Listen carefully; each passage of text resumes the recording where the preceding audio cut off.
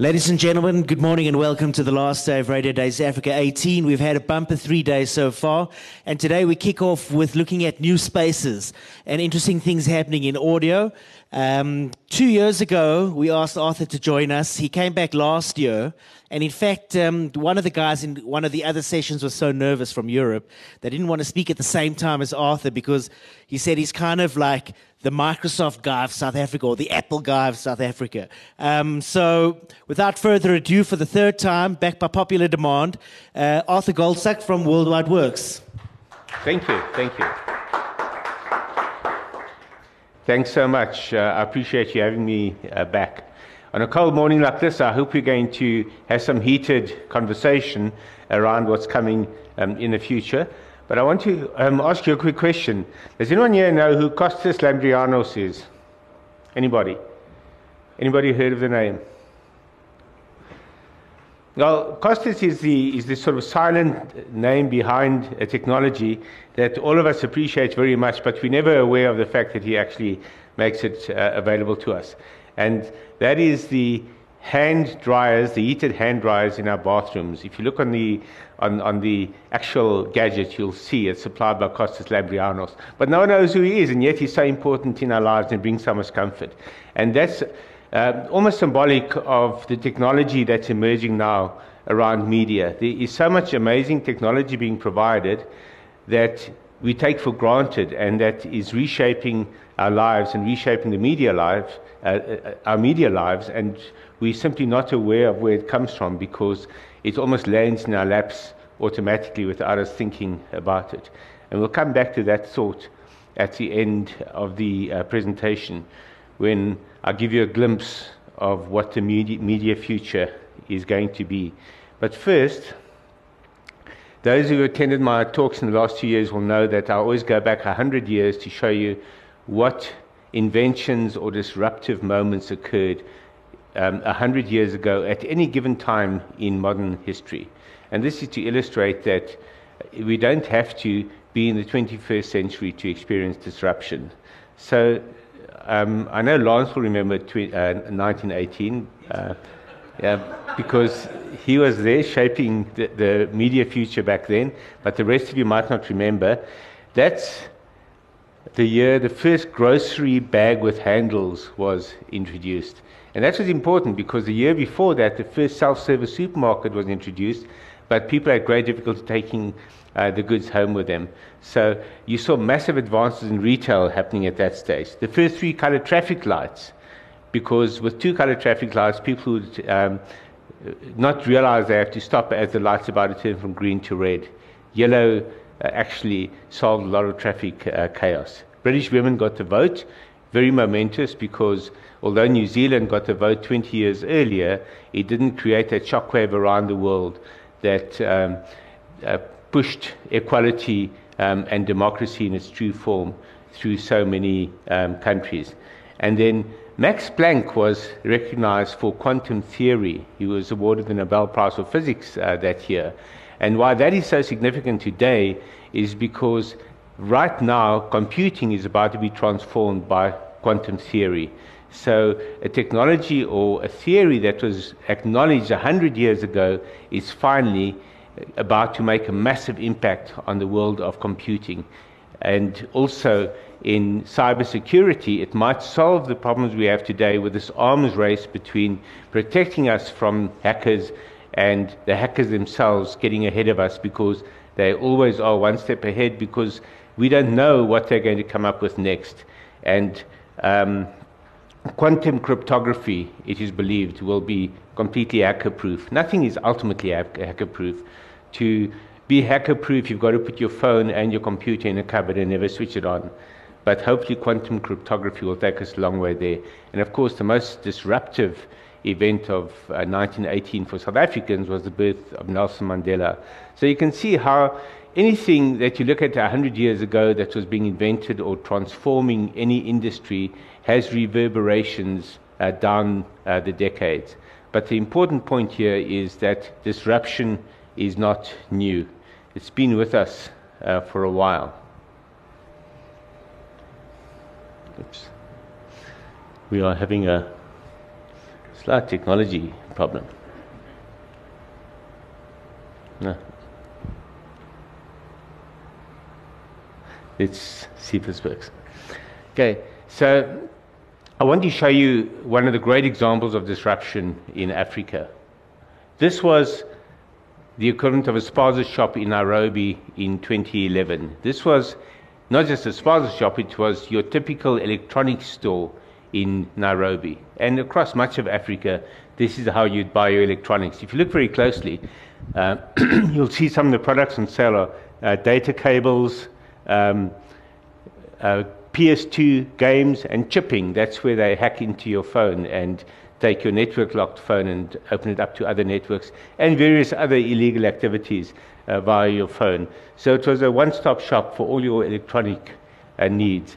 But meanwhile, just 2 years before this photo was taken, an innovation arrived in Kenya called M-Pesa, which is a mobile money transfer. And in the next 5 years, it completely transformed the Kenyan economy. Up to that point, fewer than 10% of Kenyans had access to financial services, any kind of financial instrument whatsoever. Today, it's something like 80% of Kenyan adults have a financial instrument thanks to mobile money, not just M-Pesa, but all its competitors as well. That's what it evolved into by around 2014, 2015, where you could not just shop with M-Pesa with your cell phone, but you could buy any form of ticketing, whether an event ticket or an air ticket even, via your cell phone.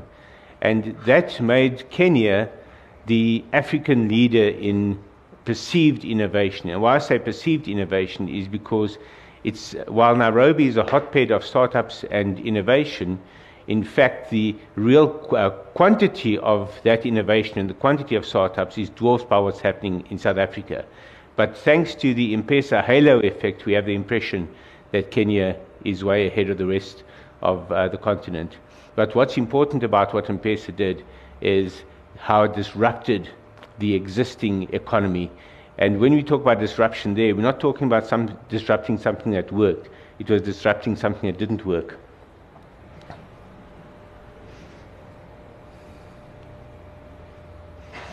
And the most recent innovation with M-Pesa is that companies can now even pay salaries with M-Pesa. You can imagine how this transforms the ability to enhance financial inclusion across the continent.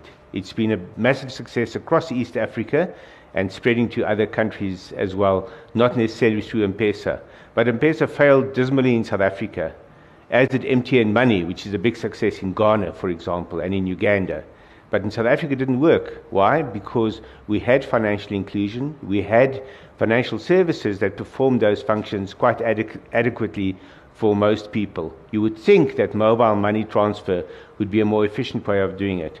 But in fact, to disrupt a market, you can't just come along with something that's better than what we had before. The dynamics of the market dictate what will disrupt that particular market. Now we come to 2018. And I'm going to introduce you to, I wonder if I shouldn't just do this on the machine. Let me do this. I'm going to take you through some of the major innovations that were launched or displayed at the Consumer Electronics Show in Las Vegas at the beginning of the year, because that is the launch pad for many of the technologies that will emerge over not just the next 6 to 9 months, but over the next 2 years. One actually only has to attend CES every second year to get a real sense of the roadmap of the future.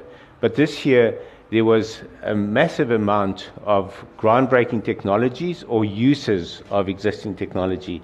Probably the most dramatic was the LG canyon of TVs, where you walked through this canyon of connected TVs and you had the sense of walking through a forest and then walking along a waterfall in the space of about 4 minutes, experiencing a 24-hour day. And it was so immersive and so realistic that you really had the sense that you'd been transported elsewhere. So when people talk about immersive technologies and they're focused on virtual reality and putting a helmet on people's heads, they miss the point that immersion isn't only about putting yourself in a machine, but it's also about walking through an experience. And that is one of the key forms of entertainment and media of the coming decade, is the ability to immerse people in an experience, regardless of what technology that is or what the experience is. But to come down to the TV set itself, this was the new Panasonic TVs that were launched at CES this year. You won't see them in South Africa in a hurry, but what was revolutionary about these, they were the first to support a new protocol called HDR10, High Dynamic Range. I think it stands for 10 plus, sorry. And what 10 plus does inside a TV is it optimizes every single scene that appears, every frame of a video of a broadcast, to present the most realistic colors or the most vivid or dynamic colors that are possible in each of those frames. So it's automatically enhancing the image frame by frame to provide the most realistic experience yet on a TV screen. But also important about HDR10 Plus, it allows metadata to be inserted inside the content. So while it's not visible, it's in fact accessible. So if you have the right technology, the right TV, you can actually extract information out of any scene. That is, if that information has been inserted into the scene by the producers of the content. So the potential of content is massive. What one might argue, though, is that it's too much. No one's going to be able to absorb that amount of experience and that amount of information on top of the experience. But then they would have said that before we have this scenario where we're watching a movie, we're on a tablet, and we're on WhatsApp, on a phone, commenting to friends what we're seeing on TV, and meanwhile sharing or responding to email on our tablet. So this almost represents that kind of multi-channel mind that we are evolving into. The other dramatic advance in TV technology was illustrated by the fact that at the Hisense stand, the new TVs were almost in the corner of the stands, and what really was highlighted was that you could ask Alexa anything via the TV. In other words, these were Alexa-enabled TVs that you could control by voice. And what I think is so important about that is not that you can talk to your TV, but you no longer have to learn how the controls of that TV work. You don't have to find a manual, or you don't have to find a 10-year-old kid to show you how to set up the TV. You just talk to the TV and tell it what you want. And this is significant for a number of reasons. It's part of a voice-enabled future. What we're starting to see in a range of technologies is that voice enablement. It's either Alexa being built into it, or it's Google Assistant. So you say either Alexa, which is the wake word for any Amazon-powered device, or Hey Google, which is the Google wake word. And unfortunately, that can be hacked quite easily. So there was an example last year, for example, where an ad campaign, I think this Burger King ran an ad campaign where they built into it wake words that would wake up people's home assistants, their Amazon Echo or their Google Home devices, and get them to order from Burger King. It was just to demonstrate the technology, but it was a massive scandal in the United States, and it forced Google in particular to optimize its algorithms to prevent TVs from activating it accidentally or on purpose. But probably the most important thing of all at CES this year was those two digits, 5G. So this was the Intel stand at the Consumer Electronics Show. Stand is a bit of a misnomer. It was more like the Intel City. If you look back into the background, all those neon squares are all part of the Intel stand. And it's divided into separate little villages, and in each village you had a demonstration of a different category of technology. And the most dramatic to me was the 5G demonstration. And this person here is busy demonstrating how over one 5G connection, in other words, a mobile wireless connection using 5G, she could stream a 4K video, in other words, double high definition video, at the same time as a high definition virtual reality movie, all over that one connection, and to quote her, with bandwidth to spare. It was a 1.6 gigabit per second connection, and she was illustrating what you can do with a 1.6 gigabit per second connection. So 5G was finally ratified, or the protocol was ratified at the end of last year, and we've only started seeing equipment for 5G beginning to emerge. Vodacom just announced their first trial of 5G in the past week. So it's still going to take a while before it really comes to market. It'll take even longer for the regulator in this country, of course, to allocate 5G spectrum. And if the past is anything to go by, it could take us another 5 to 8 years before that happens. In fact, there's certain connectivity protocols like WiMAX that have never really been allocated by the regulator. But we hope 5G will spur the regulator to move a bit faster, because the rest of the world is going to move rapidly to 5G, precisely because of this kind of capability. And once we do have 5G, that is going to transform the ability of any media operator to deliver content via the mobile device. Not necessarily on the phone, but using the phone as a conduit to deliver content to your smart TV, for example. So 5G will also revolutionize content in the coming years. And then from the Consumer Electronics Show, we move on to the Mobile World Congress in Barcelona. That happens at the end of February every year. It's the ground zero of mobile innovation globally. But what we saw this year wasn't so mobile as trying to show off.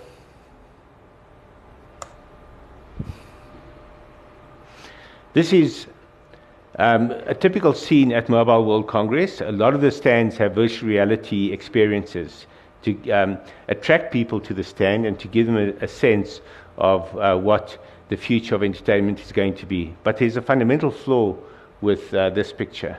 I'm sure half of you in the audience have already spotted that. Any volunteers? What's wrong with this picture? Exactly, cables. Every one of those VR devices is connected via cable to a computer, because right now, with the state of virtual reality, you cannot actually deliver a photorealistic experience in streaming video or streaming virtual reality content adequately without using wires connected to a computer.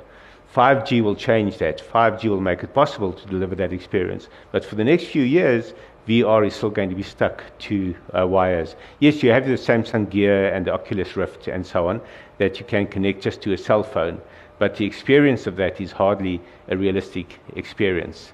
I find myself getting more and more frustrated with all the pixelation I experience in the what I wouldn't call them the cheaper VR headsets, because they're not exactly cheap, but let's say the ones that are not exorbitantly expensive. Just deliver pixelation that distracts you from the experience for a while. Eventually you get into it and you forget about that. But VR is not yet ready for prime time. 5G will make it ready for prime time. Where will your smartphone go? Well, there's a lot of theory and a lot of prediction that the smartphone will disappear. And the reason is because of this technology. This is smart clothing. And this is just an example of smart clothing where almost every element of that suit has got some form of electronics built into it. And in the future, you won't need a handset. You'll have an earphone. You might have a lapel mic that's not as obtrusive as this one, but that's built into your collar or placed over your throat. And then if you wear glasses, you'll have some kind of gesture recognition tool built into that as well. If you don't wear glasses, you could have gesture recognition built into your earphones, into a shoulder piece, whatever the case might be. And the idea is that you'll be able to transmit any visuals onto a table in front of you, onto a wall, or into thin air if you're wearing glasses. So it's overlaid in the form of augmented reality on your glasses, and it looks like you're looking at a computer screen or a cell phone screen, but only you can see it. And then you use gesture control and voice control to manage it. That's the thinking of the future, and smart clothes will help to make that future possible. And then finally, the other big trend at Mobile World Congress was robots. And this is Pepper the robot that you might have seen in other formats. I think last year I showed a picture of myself talking to Pepper at a conference somewhere. Pepper is a very engaging robot. When you say to Pepper, "Hi Pepper," he says, "Hello human," and suddenly you realize that if you have a robot waiter like Pepper, it would be far more engaging than many of the human waiters that we deal with in restaurants. Certainly that's what they discovered in Japan, and there are now something like 20,000 Pepper units operating in fast food restaurants in Japan. South Africa just got its first Pepper a few months ago. Nedbank brought one in, and the idea is to show how a robot can be used as a customer interface.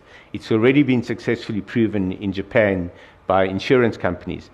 They found that people are more willing to give personal information to a robot than to a human being. So you might well find Pepper starting to intrude into various niche areas in South Africa. It won't take over from waiters and other forms of human labor, because the labor crisis in this country simply won't allow for that. But certainly where it works and where it makes sense, and where there's a shortage of human skills, or where humans don't do the job quite as well, you're going to start seeing robots like Pepper beginning to emerge. The most interesting thing to me about Mobile World Congress this year, though, was this scene at the launch of the new Samsung Galaxy S9 and S9 Plus. What stood out here was how important Wi-Fi was. We have been led to believe that we're the only country where we're Wi-Fi poor, and wherever South Africans go in the world, they're looking for free Wi-Fi. And we assume everyone else has got roaming data to spare, and they don't need free Wi-Fi. But in fact, free Wi-Fi was one of the biggest demands at Mobile World Congress, and Samsung made a virtue of it by punting their Wi-Fi connectivity heavily. Unfortunately, no one is able to cater for 4,000 journalists trying to suck data down into their phones at the same time at a launch like this. So even there, the Wi-Fi fell over. And it felt almost comforting to know that they experience the same Wi-Fi headaches in Barcelona as they do in Johannesburg. What all this tells you is that there isn't only one next big thing. There are multiple next big things. And this slide summed it up for me. This was from the Cisco Live conference in Barcelona at the beginning of February. And they took the World Economic Forum presentations and predictions, and they encapsulated it into this slide to show the major business and geopolitical changes that we can expect in the next decade on the one side, and on the other side, the major technology changes we can expect. And there were no less than 8 major categories of technology that is going to be utterly transformed in the coming decade, that's going to be utterly disruptive as well, from AI at the top to data and advanced analytics at the bottom. A lot of them are interrelated, but they're also all distinct. And at least half of those are going to have a major impact on the world of media. So let's look at what comes next. And I'm going to refer again to that Cisco Live conference. They suggested that by 2030, LinkedIn jobs would typically, before we get to LinkedIn jobs, what they predicted would come in the next decade. They predicted all the way through to 2055, but for the next 10 years, these were some of their key predictions. Flying cars. We've had this prediction for 100 years. H.G. Wells spoke about flying cars, but for the first time, it's looking real. Why? Because Dubai has commissioned flying taxis to go live in 2022. Uber has demonstrated drones that can carry people, and that are almost ready for market. Licensing of those is going to be a problem. The regulator is not going to like flying taxis and human-carrying drones. But the technology is now here, and we're going to see it emerging in limited circumstances by 2022. Smartphones will disappear in the way that I described earlier. This is a prediction by Cisco that will happen by 2025. 2027, text by thinking. This is a very scary one. But already for the past 6 or 7 years, they've been demonstrating the use of brainwave-controlled messaging in medical applications. And they're starting to move these applications into general communication as well.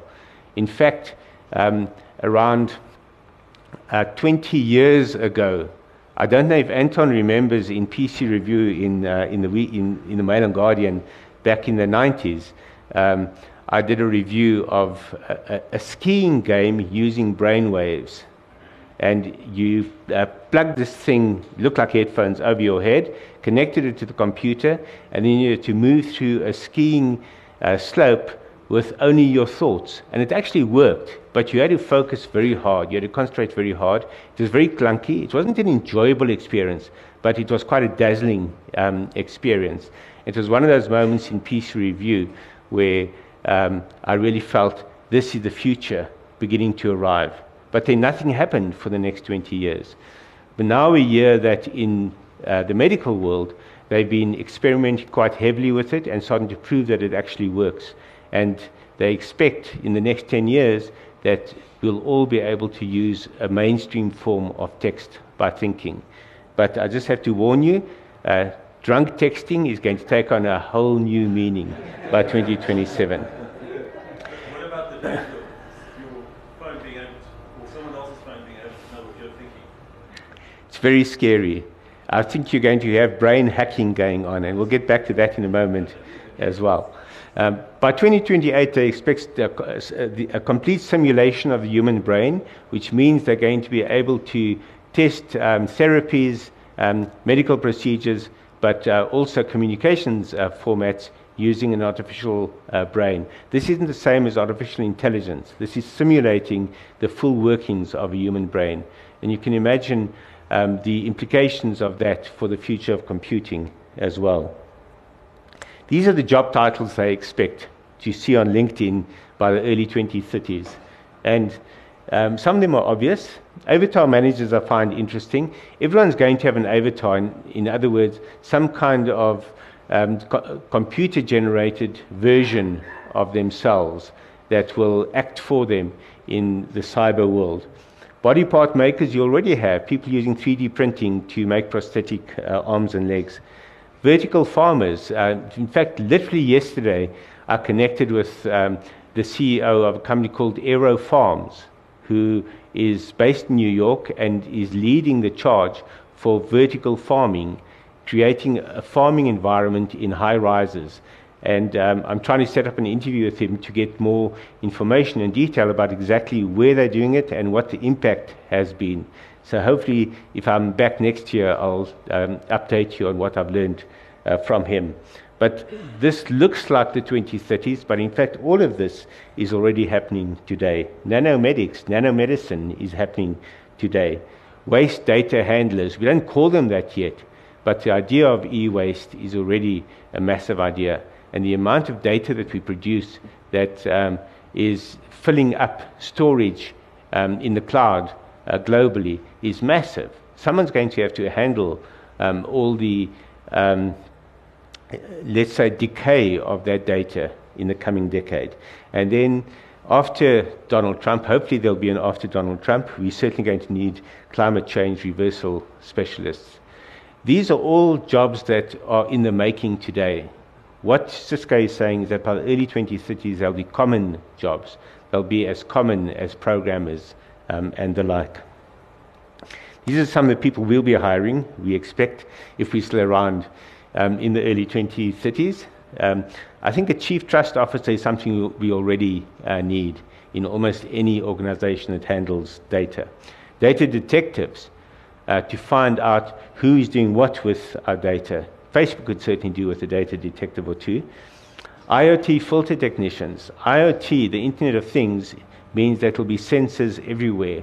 How do you make sense of all the sensors? How do you filter out the data coming from different generations of sensors, different levels of security in different sensors? Artificial intelligence identity managers, all these AIs are going to start producing artificial beings, and someone's going to have to manage those beings in the business world. And then finally, thanks to all this drunk thinking that's going on, we're going to need brain auditors once everyone starts being hacked in their text by thinking. It all sounds futuristic, but it all begins now. And one of the reasons it's starting now is because artificial intelligence has broken out. We don't realize it yet, but it's out of the lab, it's out there. And I'll show you why. This is a slide I showed you last year. This is the number of artificial intelligence startups that were receiving funding from venture capitalists as of April 2017. It was something like 1,700 of these startups, and they were receiving around $13.5 billion in funding. In just the next 8 months, look what happened.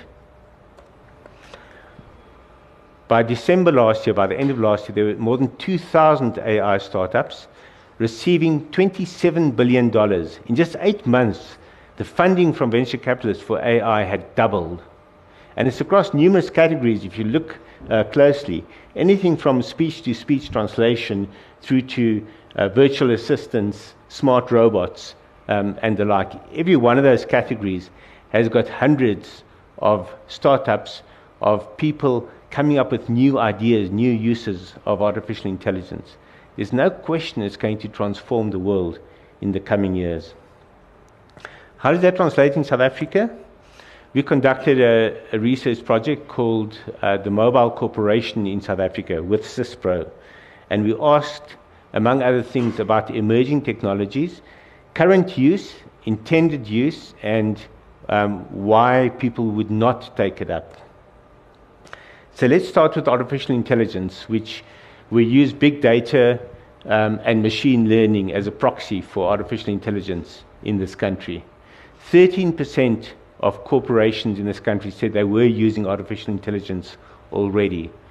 When we asked the rest of them whether they intended to use it, 63% of the rest said they will be using artificial intelligence in the near future. And for those not using it, we asked if cost was the reason, and 100% said cost was not the reason. So the only reason companies are not using artificial intelligence in the coming years is where it doesn't fit in with their strategy or their business models and the like. But for those where it does have any relevance to their business, all of them are going to embrace artificial intelligence. So you're going to see a meeting of those thousands of AI startups and these corporations in South Africa who all see the importance of AI for the near future. The last circle, by the way, is if you currently use it, you plan to increase your usage, and 3/4 of those currently using it plan to increase it. But it's still off a very small base. Then the Internet of Things, that is connected devices, collecting data from the environment, it being shared or being transmitted via the cloud and being analyzed and used for a wide variety of purposes. 66%, 2/3 of companies are using it. It turns out South Africa is in the lead globally in terms of readiness for IoT take-up. The reason for that is because of the peculiar circumstances in this country, and that is because every car that is insured in this country has a tracking device in it, and that is the Internet of Things. We used to call it telemetry, then we called it machine-to-machine communications. Now it's called IoT, but we've been having it, as they say, for a long time. The rest of the world is only beginning to discover it. And fleet management in particular is an area in which South Africa leads the world. So that explains why IoT has such high take-up. And those not using it, 84% plan to use IoT. So the use case and the business case is there. Blockchain is the big buzzword of the moment. Very low uptake at this stage in South Africa. Only 3% of corporates saying they're using blockchain. Those are typically financial services companies that are experimenting with it.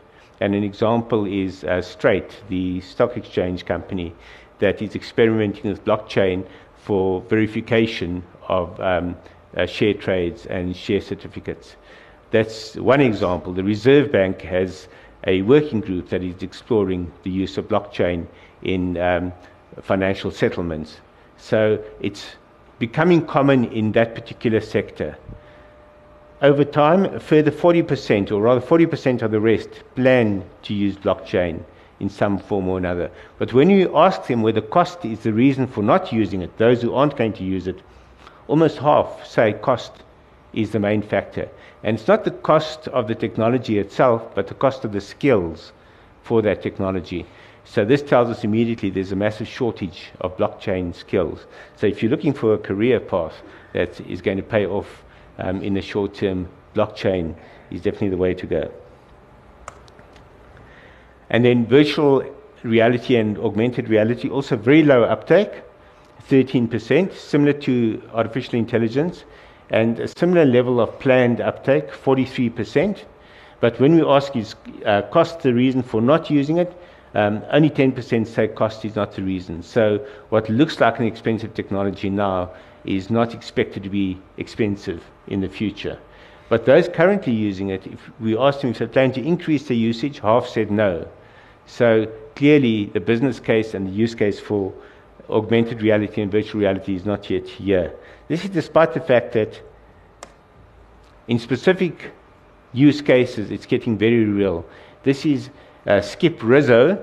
He's at the University of Southern California. He heads up a division of medical innovation and specializing in the use of virtual reality for treating post-traumatic stress disorder, mainly amongst veterans, and they've proven the technology amongst military veterans, but now they're taking it into a broader environment as well. For any form of post-traumatic stress disorder, they're finding that virtual reality has a massive success rate, something like a 75% success rate in curing people.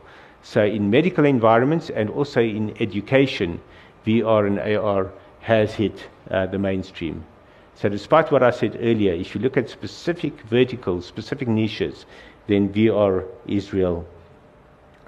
This is at the Dell Technologies World Conference in May. That's Skip Rizzo on that side. You can see the publicity pictures are very often not quite in line with reality, because you don't have makeup artists assisting you on stage. But he's in conversation with a gentleman that some of you might recognize. Does anyone know who the guy on the right is? Sorry? Westworld, yeah. I think it's Jeffrey Wright from Westworld. He plays the guy who's both a robot and a human being. That's not a spoiler, because if you don't know by now, then someone's going to tell you. And essentially, they were talking about the robot-human interface and highlighting the uses of VR and robotics in the business world and in mainstream uses. Which brings us to robotics. 6% of South African corporates are using some form of robotics. Nedbank being the first in financial services, but we're finding it quite heavily used in mining and in manufacturing. Obviously, assembly lines are often robotic assembly lines. But of those not using it, 47%, almost half, said that they plan to use robotics in the future. So the robots are coming. For those not using it, is cost the reason? And almost unanimously, 97% of those who don't plan to use it say cost is the reason. So robotics will be expensive. It's only going to be the big organizations who will roll it out in a serious way. So let's move on to the small business. And I want to just show you a trend that is reshaping the business world, certainly for small businesses in South Africa. This was the connectivity landscape for small businesses from 2003 to 2007. And what I love about this graph, it shows a perfect replacement of one technology by another in a very short time. So in 2003, more than 60% of SMEs used dial-up to access the internet. I don't know if any of you remember dial-up, aside from Lance. That was the year also that ADSL was launched in South Africa, and something like 3% of SMEs were using ADSL at the time we ran that survey. By 2007, dial-up had dropped to close to 10%, and ADSL had risen to well over 50%. And the following year, dial-up finally reached its potential amongst SMEs. 73% of SMEs, ADSL, 73% of SMEs were using ADSL in 2009.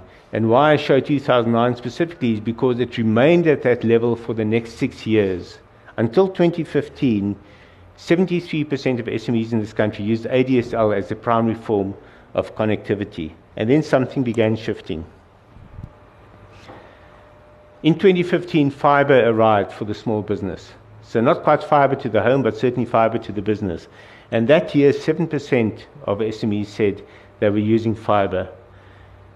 At that point, ADSL was still holding its own. Even those that moved to fiber were still sticking to ADSL because they didn't know if fiber would work. But by this year, look what happened. 25% of SMEs using fiber, and ADSL had dropped to 59%. So you're beginning to see fiber due to ADSL, what ADSL did to dial-up in the early part of the century. And this is highly significant for the media world because fiber, in effect, has got unlimited capacity. It's constrained only by the equipment you put on either end. The service provider can actually flip a switch to increase your speed, for example, from 4 megs per second, which is the cheapest form of fiber, to 100 megs per second. And every service provider can do that. There are some that can even give you 1 gig per second. It's expensive, but it's available if you want it. And then the throughput that you're able to get, the capacity, the data caps you can get are unlimited. Most of the more cost-effective services have unlimited data. This is compared to ADSL, where you had a 3 gig limit per month, and if you were very lucky, you were getting maybe a 3 meg per second download speed. So you can see with that kind of capacity and that kind of speed that it's going to transform the media world as well. And this is the other trend that is going to transform the media world, which is the uptake of cloud. And this was again asking SMEs in 2015, if they didn't use cloud, were they intending to use cloud in the following year? Look at the yellow bars in 2015. 5% said yes, they'll definitely use cloud in the coming year. That is 2015.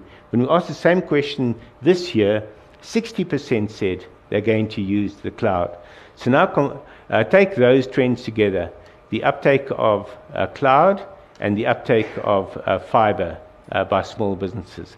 And you can see that fiber connected to the cloud is going to result in a massive transformation. And this is a very summarized picture of what the cloud actually looks like. Now, I'm not expecting you to read everything on here, but this is the Amazon Web Services bouquet of services. You can find this table online. I'm happy to share it with you as well. But if you go through it, you can see the massive range of services that AWS is making available for instant use by anyone on a rental basis and on a pay-as-you-go basis. Analytics, app services, mobile services, development and operations, IoT, enterprise apps, gaming, security, account management, any kind of activity, any kind of business you can imagine, they almost have it available to you to download and start using instantly without having any infrastructure, without having in-depth expertise. This is really the picture that shows us what the transformation of the media is going to be in the coming years. Because you won't have to construct your systems, you won't have to configure your services. You're going to be able to download the framework of what you want, and all you will have to add is the content, the personalities, and the like. And in the future, with avatars and artificial intelligence virtual assistants, you might even be able to rent the personalities off the Amazon cloud as well. Microsoft is trying to do something similar with its Azure cloud, but these guys are launching 3 new features every single day. And every few days, one of those features is a media-oriented feature. So what you're seeing in this slide or in this chart is, in fact, the ability to transform different aspects of the media every single day. And new ideas, new approaches to media businesses are going to emerge out of this from people sitting in a bedroom or a garage or on the toilet even. You can sit on the loo going through this, downloading, renting, launching a new media operation. And what that finally boils down to, my final word on this, is that you're not going to start up a media business in the future. You'll simply download it. Thank you very much.